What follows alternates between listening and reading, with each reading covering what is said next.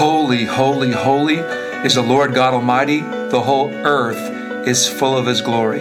Welcome to Gems for the Journey, Wisdom from the Word of God.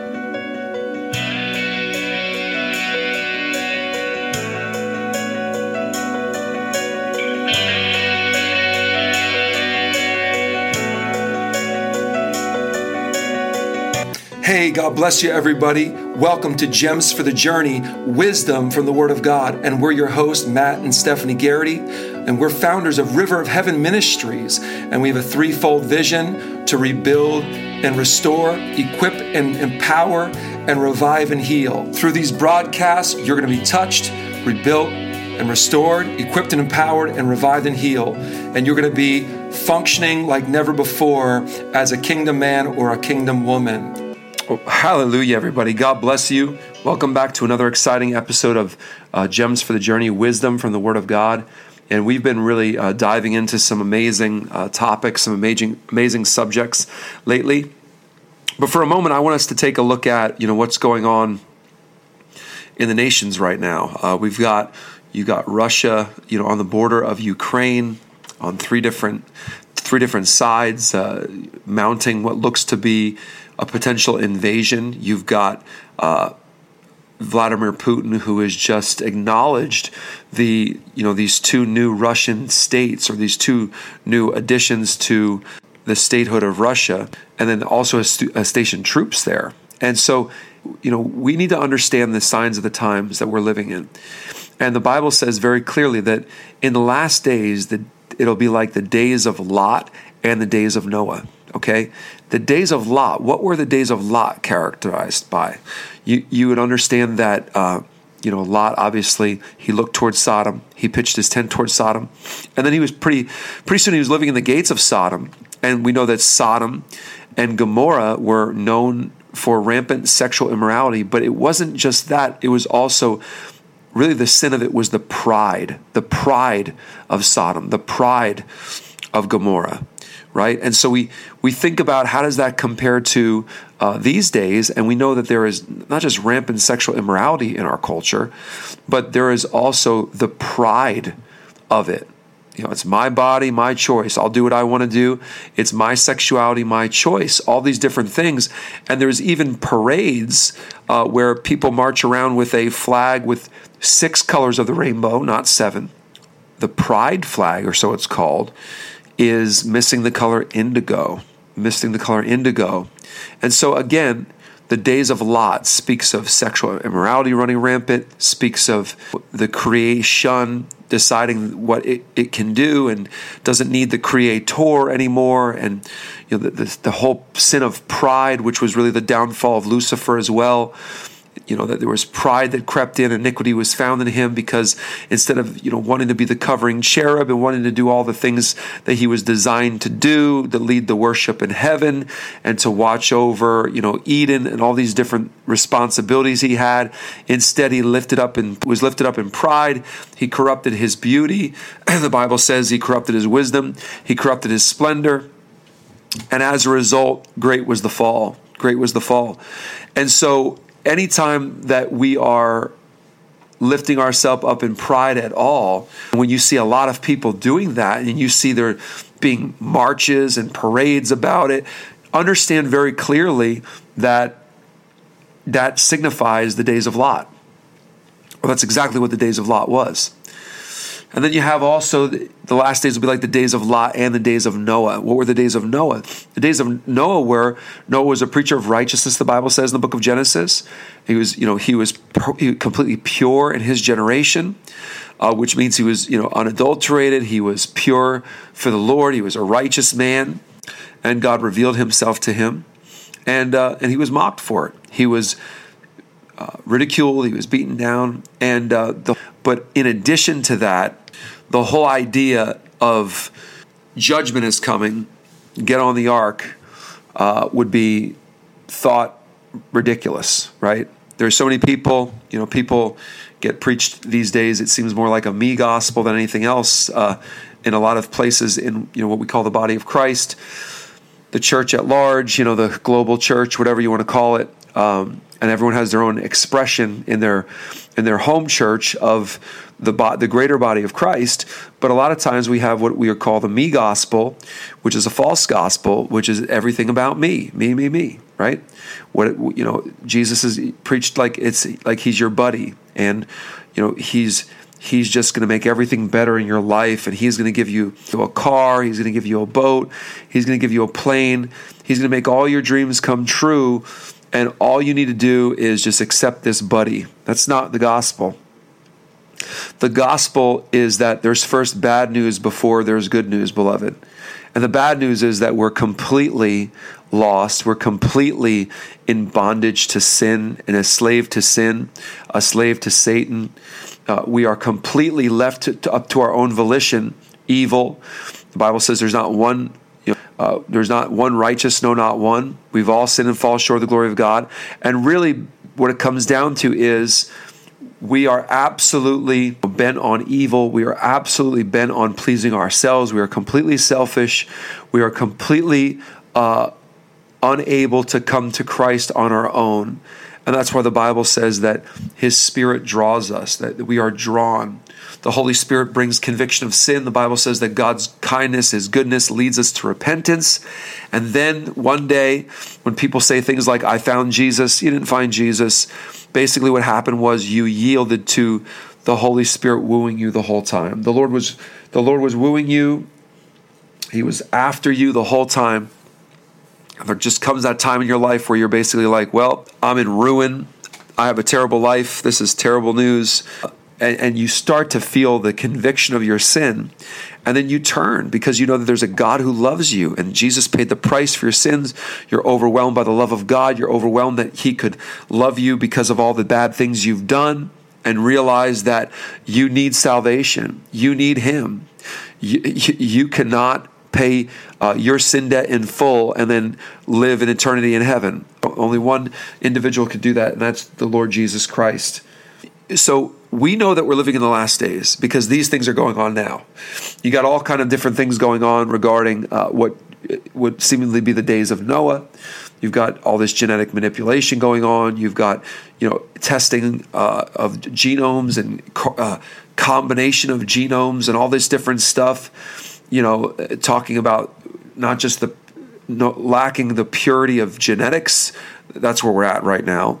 But also, whenever righteousness is preached, and how rare that seems to be in the church these days, people balk at it. They scoff at it. They mock it. Some people say, "Oh, Jesus has come already." The book of Revelation is, you're interpreting that wrong or whatever. When the Bible clearly says, people are going to do that. They're going to say, "Oh, this happened already," and Jesus came, and we're warned about that in Scripture. We're warned about false Christs coming. We're warned about a lot of antichrists. Antichrist means that not necessarily against Christ, but in the place of. Someone who tries to take the place of Christ. And then by taking the place of Christ or trying to be in the place of Christ, they're against Christ. That's what that word antichrist means in the original language. Now, so it's interesting, right? Because we have all these different situations playing out. For so long, it's been kind of calm, maybe a little skirmish here and there. I think it was 2014 when Russia took Crimea, took that land bridge, if you will. And I believe that was done strategically because now what you have is you've got a perfect land bridge to, begin to try to siege Ukraine. And we know that Russia or the area of Russia is found greatly in biblical prophecy. Many believe that it's going to be an Arab coalition of nations that Russia leads from the north that comes down against Israel, and that's the war of Gog and Magog out of Ezekiel chapter 38 and 39. And we haven't experienced that yet. We haven't seen that yet. Doesn't look like we're there quite yet, but it is always interesting when these different players that are in Scripture or that are described in Scripture are on the scene. And so we know one thing, though. We know that Jesus said, when you start see these things happen, when you start seeing nation rise against nation, and really in the Greek, the word, it's people against people, nation against nation. It's ethnos and basilica. So basically, it's kingdom against kingdom, and it's people against people. Nations against nations. And it's just very interesting because that's exactly what we see going on. We see nations rising up against nation. We see even people against people. We see different cultures fighting, different people groups, different people crying out for, or even you've got a community, the LGBT community, who has rallied around a sin of sexual immorality and demanded that they be acknowledged as a people. Demand rights, demand equality with every other, race and creed and religion and all this other stuff. Like, in other words, they are crying out for rights because they all have a sin in common. I mean, we're just living in crazy times. But we're to be encouraged because the Bible says, again, when we see these things happen, understand that the redemption draws nigh, and that these are what's called the birth pangs or the times of sorrow. And again, the Bible speaks of the earth is travailing like a pregnant woman because of all the sin that's in it. And so it's very important that we understand more than ever Isaiah 60. The Bible says in Isaiah 60 that, arise and shine, for your light is come, and the glory of the Lord is risen upon you. For there shall be darkness and gross darkness that would cover the people.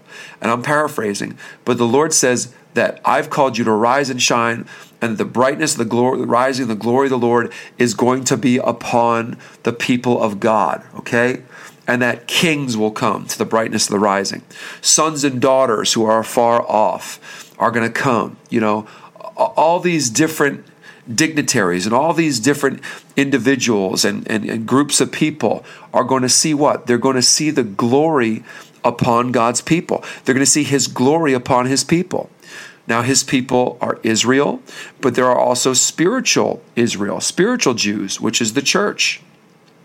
And so, whether there is, the natural seed who is going to arise and shine, that's absolutely part of it. But God is also calling for the spiritual Jews, the church, to arise and shine for such a time as this. Because if we don't arise and shine, beloved, who will? Who will? We have the answer for people's dilemma, and that's Jesus Christ. That's the Lord Jesus Christ. I remember years ago when I first started ministering, when I first started preaching, there was such a hunger and such a desire, especially among young people, for the Lord. And I remember being in youth group, and I remember being in, working with young adults and ministering, leading worship at different places and things like that. And I remember such a purity. There was such a purity. It didn't even matter how many instruments were playing. There was sometimes we would just sing along to CDs, whatever the case was. But the bottom line is that there was a hunger. There was young people that were willing to come out on a Friday night instead of doing whatever else they were going to do because they wanted to meet with God. They wanted to join together, and there was nothing more important to them than that. I remember years ago that there would be Sunday evening services. There are hardly any churches, at least around our region, that have Sunday evening services. By and large, people have learned to kind of punch the clock. Okay, well, we're just gonna do this. We're gonna go on a Sunday morning. Okay, this should be about an hour long, and don't interrupt my lunch because I've got it planned for this time. And that's really, unfortunately, what a lot of the church has turned into over the years. But the amazing thing is, I see the tide turning. I see, again, this hunger and this desire. I think one of the things that COVID-19 has done is it's revealed what needs to change in the church.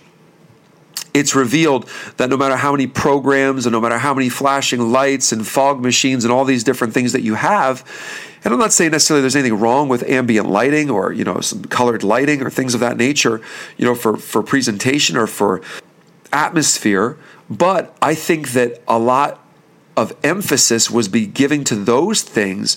And, when this pandemic hit, all these massive budgets for all these things, none of that stuff mattered anymore.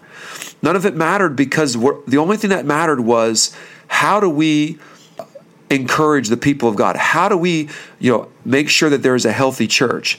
How do we find strategies to reach out to people, whether they're able to come to service or they're at home or they're sick or whatever the case may be?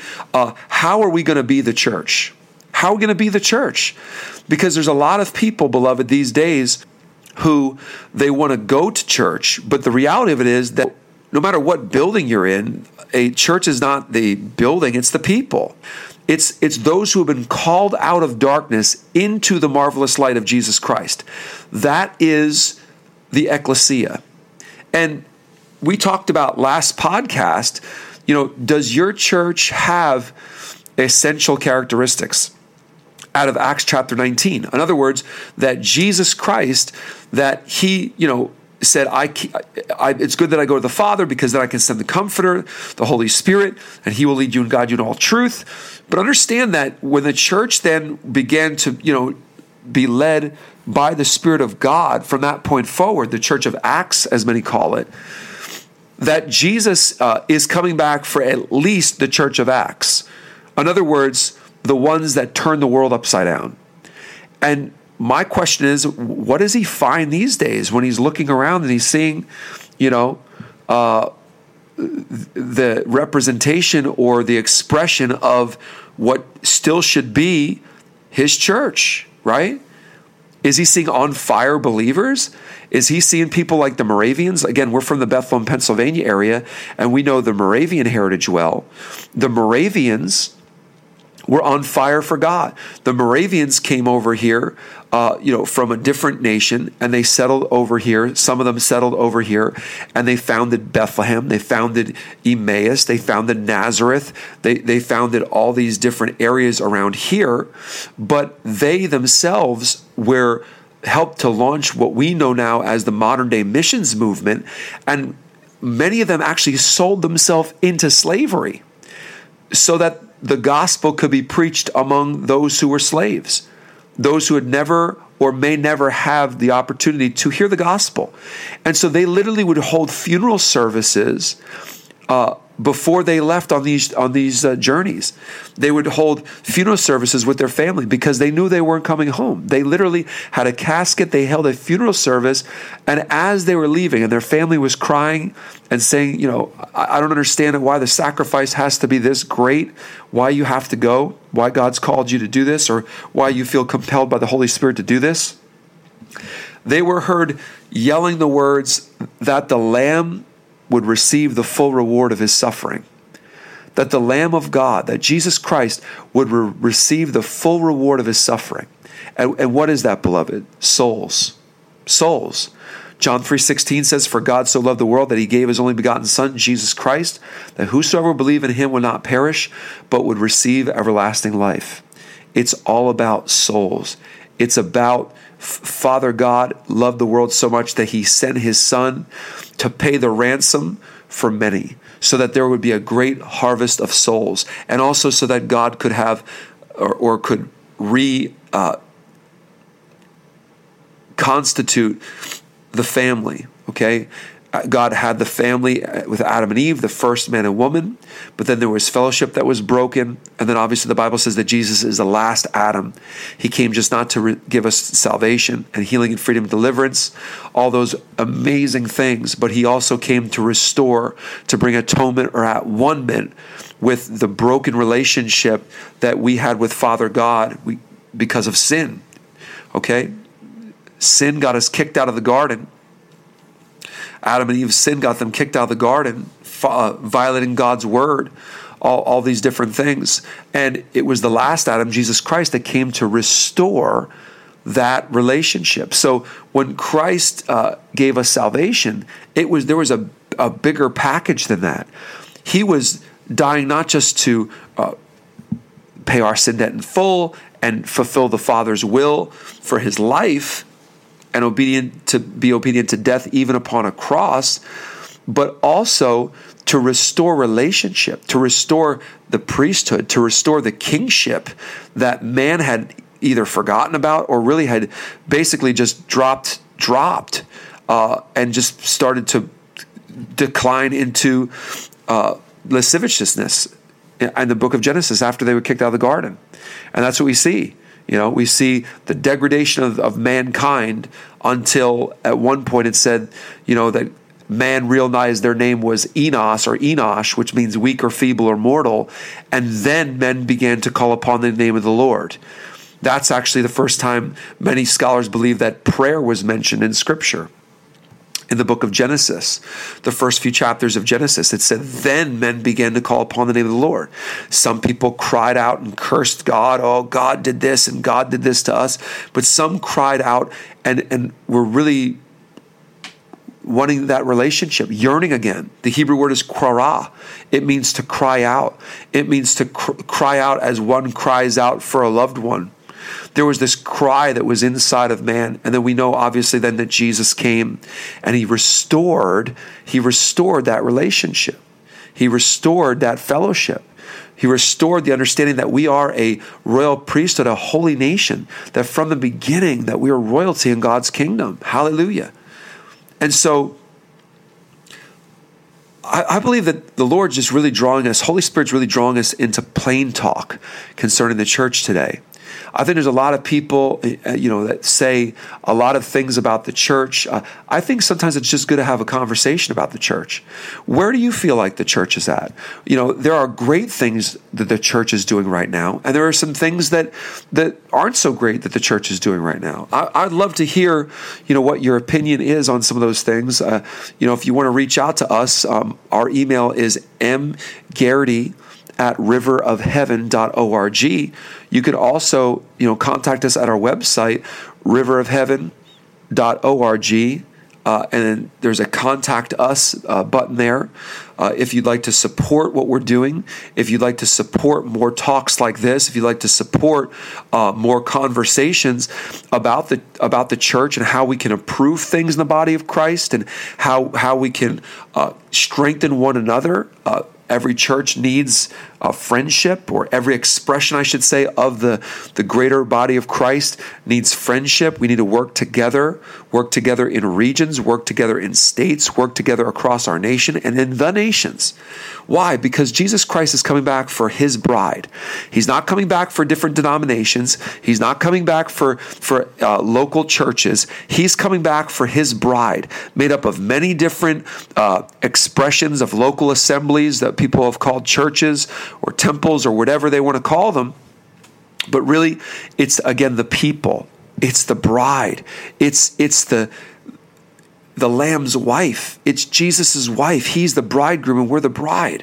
And there's a lot of talk these days about the bride of Christ and the church and making herself ready to receive her bridegroom. And I completely agree with that. I think that there is a bridal glory upon the church. There is a remnant. And going back to the Moravians, have we strayed?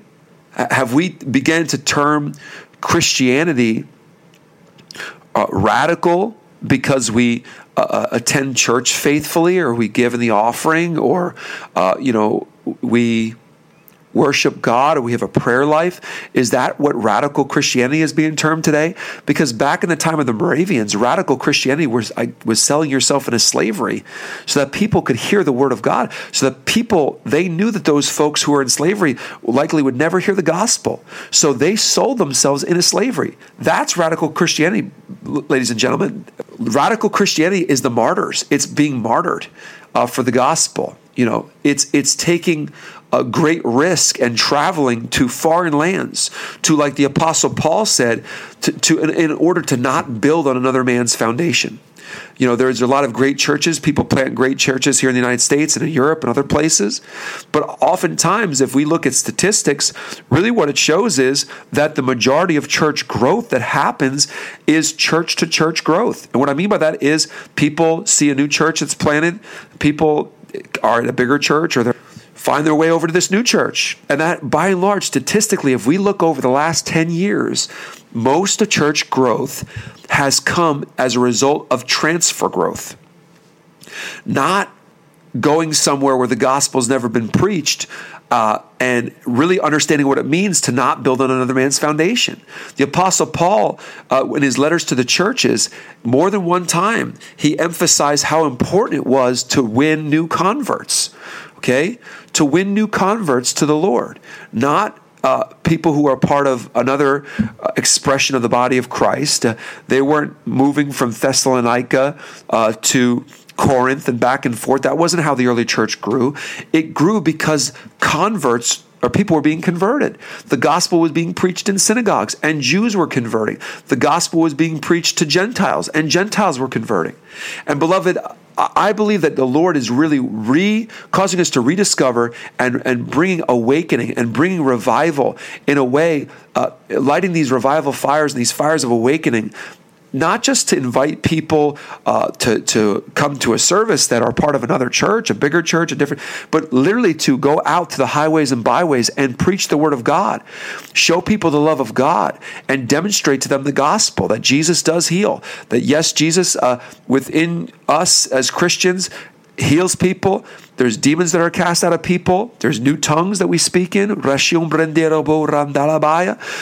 going back to the last podcast we did, but are these things that the local expression of the body of Christ in your area? Is this what it looks like? Do people speak in tongues? Do people cast out demons? Do people? Is there a desire? Is there a hunger? Is there a bold preaching? Is there talking about sin? Is there talking about winning souls? Is there talking about evangelism? A lot of times, people will kind of curtail church services to be more palatable for unbelievers. To how can we make this more cool looking for other people to come in and for people not to feel so convicted when they come in here and all this stuff. But that's not really. None of that is the model of the true church in the Gospels. None of that is the model of the Church of Acts, beloved. It was never to let's make things more comfortable with people who don't have a covenant with God. It was always that the church would be this entity that, because it stood separate, because it was incorruptible, or that was the idea that was supposed to be incorruptible, it could then bring transformation to the culture around it, to the world around it. And again, I ask you, is that really what we're doing today? Is that what we're doing today? Is that what church is all about? Is that what the ecclesia looks like in 2022? I pray that we would learn to get back to the basics, and not just the basics, but get back to Scripture regarding the church. Acts chapter 19, Matthew chapter 16. Matthew chapter 16 is one of the areas that speaks about the Great Commission. Acts chapter 19 speaks about what I call the different characteristics of the holy, glorious apostolic church. Beloved, we really need to not care so much about, okay, how many people are going to come to our service, or how much money are people going to give, and how popular is our church in the region. What we must be concerned with more than ever before is, are we preaching a true gospel message? Are we preaching repent and believe in Jesus Christ? Are we talking about sin? Are we telling people that not everyone's guaranteed to go to heaven, that Jesus isn't going to just take everyone when he comes back? There must be faith. There must be repenting and believing in Christ. Are we truly preaching righteousness because we are in the days of Noah? Are we truly standing against the things of homosexuality and abortion and all these taboo things that sometimes people in the church don't want to touch with a 10-foot pole because it's unpopular, and there's a lot of people that thinks that the church needs to reimagine things or rediscover things? I got news for you.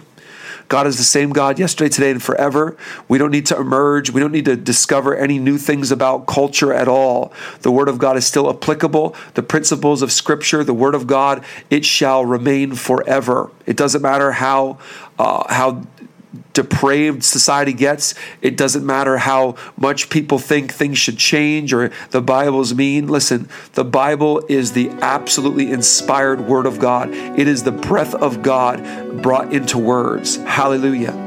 And so I want to encourage you, if you're a ministry leader, if you're a pastor, if you're part of the fivefold ministry, apostle, prophet, evangelist, pastor, or teacher, I want to encourage you, apostle or pastor or prophet or evangelist or teacher, be a biblical-based church. Have a biblical-based ministry. Don't be afraid to speak in tongues. Don't be afraid to lay hands on the sick. Don't be afraid to prophesy. Don't be afraid to to do all the things that it lists in Acts chapter 19. And if you're wondering what those characteristics were, to see if your church should look that way, take a look at the last podcast entitled, Does Your Church Have These Essential Characteristics? Okay, episode 14. And so thanks for listening. Again, I call this plain talk about the church. If you have any questions, if you have comments, again, send us an email at mgarrity@riverofheaven.org. And you can also visit us at our website. That is www.riverofheaven.org. And so God bless you. May the Lord bless you and keep you. May his face shine upon you, be gracious unto you. May he lift up his countenance upon you, and may he give you his peace. God bless you. Thanks for tuning in, and we'll see you next time. Bye-bye.